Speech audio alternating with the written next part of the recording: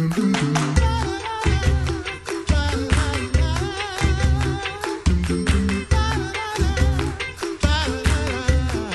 back to the Coffee Hour. I'm Andy Bates. I'm Sarah Gulseth. You got your May issue of the Lutheran Witness? I do. It's all very red. I was going to say it's really colorful, but I like color. So this one is really fun to look through. Being a designer, you do like color. I do. I love color. Lots of doves. Lots of doves, lots of red, Pentecost. Yeah, lots of really great pictures. It is May 8th. 2019, and we're taking a look at the May issue of the Lutheran Witness. Joining us by phone this morning, the Reverend Dr. Jeffrey Oschwald, Associate Professor of Exegetical Theology at Concordia Seminary in St. Louis, and also author of the article in this issue, To You, Through You, by the Spirit, the Holy Spirit and the Acts of the Apostles. So if you're taking a look, if you've got your May issue, go to page 6 if you want to see the artwork going along with it and what we're talking about today. Dr. Oschwald, thanks so much for being our guest on the Coffee Hour. My pleasure. Thank you. When speaking of the work of the Holy Spirit, why do we often jump to the power, or as you put it, fireworks and sound effects? And I had to think about that for a minute. I was like, oh yeah, Pentecost. Yeah. Why do we often jump to, the power of the Holy Spirit when we're thinking of the Holy Spirit? I think there are probably a lot of reasons for that, but two come particularly to mind from my own personal experience and from also my pastoral experience. I think the first is that we all suffer from the temptation to walk by sight and not by faith. We want to see things and hear things and feel things, and we don't want to simply cling to a promise or trust that God is at work. So I think part of us is drawn that way because of that temptation.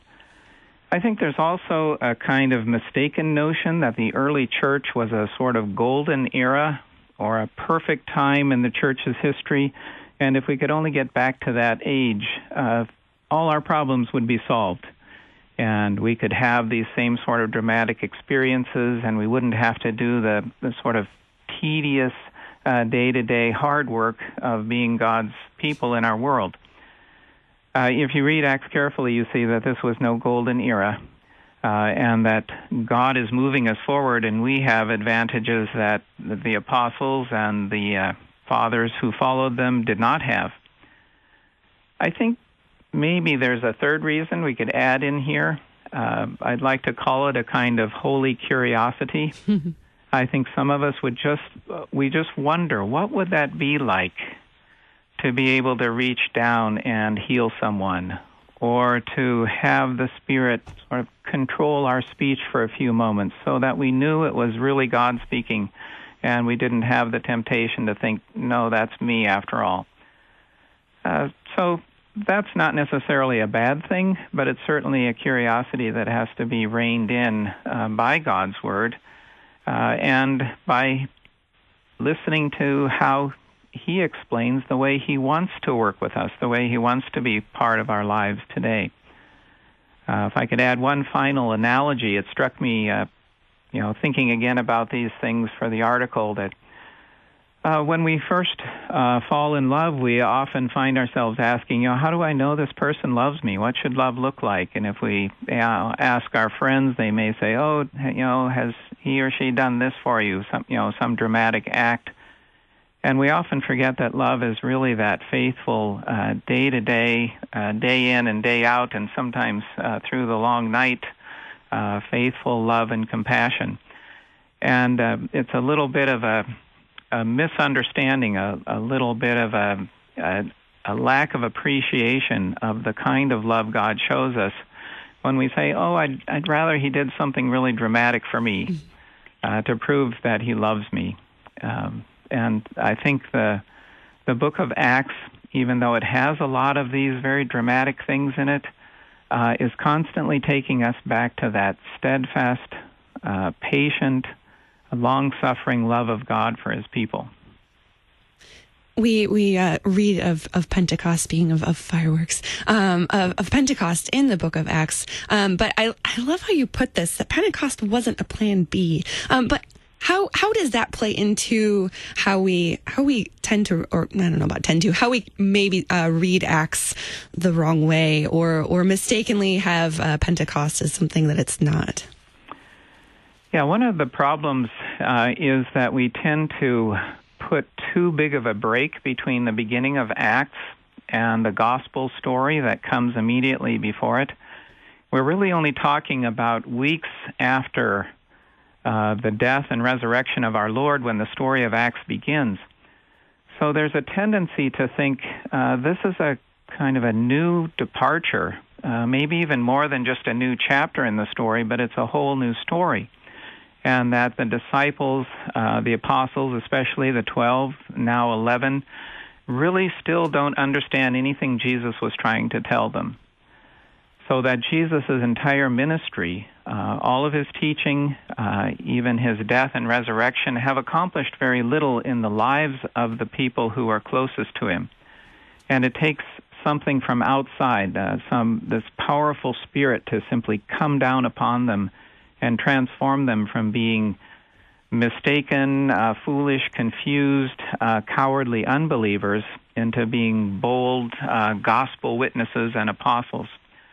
That kind of connection then also puts a big gap between the Lord Jesus and his Spirit, which he promises to pour out upon his people. And so we end up actually pitting the work of the Spirit against the work of the Son. And it's hard to imagine anything further from the biblical truth than that. There are a couple of statements in the article that just really stood out. You know, that it's not Plan B. Acts isn't Pentecost isn't Plan B. But another one that really stood out for me: if God does not dwell in temples made by men, the work of the Holy Spirit probably cannot be captured between the covers of the Lutheran Witness. Great statement. Would you elaborate on that for us, please? I was getting a little cute there, maybe. But it's an important point. And we have a tendency, and when I say we, I'm speaking specifically about us in our Lutheran Church Missouri Synod circles, to, I think, narrow the work of the Holy Spirit into one or maybe two main functions. And I think we forget that when we're talking about the Spirit, we're still talking about God Almighty. And we need to remember that this is the Spirit who hovers over creation. This is the Spirit who fills the prophets. This is the Spirit who comes down upon Christ at his baptism and then leads him out into the wilderness to face his opponent. This is the Spirit poured out upon all the gathered believers in Christ, and the Spirit that continues to carry on Christ's work throughout Acts. So it's true, we need to keep in mind the important functions that the Spirit carries out from generation to generation. He doesn't do all of these things for us, but not to try to limit the work of the Spirit to just one or 2 points is very important for us, both as readers of Scripture and as members of the Church. That's really what I was trying to get at, that lower your expectations about my article a little bit. I'm not going to be able to say everything that needs to be said. You have a point there, though, that a lot of times when we get so caught up in our day to day, in our own lives, that the Holy Spirit is that same Holy Spirit that did all of these things that we read about, and that same Holy Spirit continues this through today and into the future, creating and sustaining faith. How can we kind of realize that in our own lives? Well, you've sort of mentioned the starting point, creating and sustaining faith, and then I think to ask ourselves more carefully, just how does the Spirit like to do that? Of course, the first thing that comes to mind is through God's Word. The Spirit wants to bring to mind, to make us remember the things that we've heard throughout Scripture. And that's not just a sort of one-time remembering something we learned in confirmation class, but it's a daily remembering of all that God speaks to us through His Word. The Spirit is also a spirit of community, unity and fellowship. The Spirit likes us to gather with other Christians, draws us together, sometimes even forces us together, right? And constantly tries to bring us to the realization of that full unity we have in Christ Jesus. Of course, in line with all that happens sort of when we gather for worship. We can't forget to mention, along with the hearing of the Word, the celebration of the sacraments and the Spirit's role in all those things, but even in our normal conversation together with each other, through means like the show we're listening to right now. The Spirit is constantly reminding us of the promises of God, keeping us close in God's grace through faith. In the remaining about minute and a half, other tips or how you would guide us in reading the Acts of the Apostles? My first tip is to read it. I find that a lot of us aren't very familiar with this book at all. We know bits and pieces of it. We know little isolated stories. But few of us, I think, have spent enough time reading through it. And if you can do it, read from Luke straight into Acts, and then see all the connections between what happens in the Gospel that Luke wrote and what happens in the book of Acts. Reading straight from Luke 24 into Acts 1 helps prevent a lot of the misunderstandings about Acts being a new beginning, Pentecost being, God's second plan because the first one failed, and things like that. Also, it's very, I think, helpful and insightful to read the Gospel of John and the book of Acts together. Both of those books have a lot to teach us about the work of the Spirit, both then and now, and that's, of course, a very helpful connection, too. But to read Acts primarily as a continuation of the story of Jesus Christ, not as a history of Peter or Paul, but this, too, is God's Word, and in this book of God's Word, He is revealing to us how Jesus Christ is alive and well and at work in our world today. He's present in His Word and through His Spirit.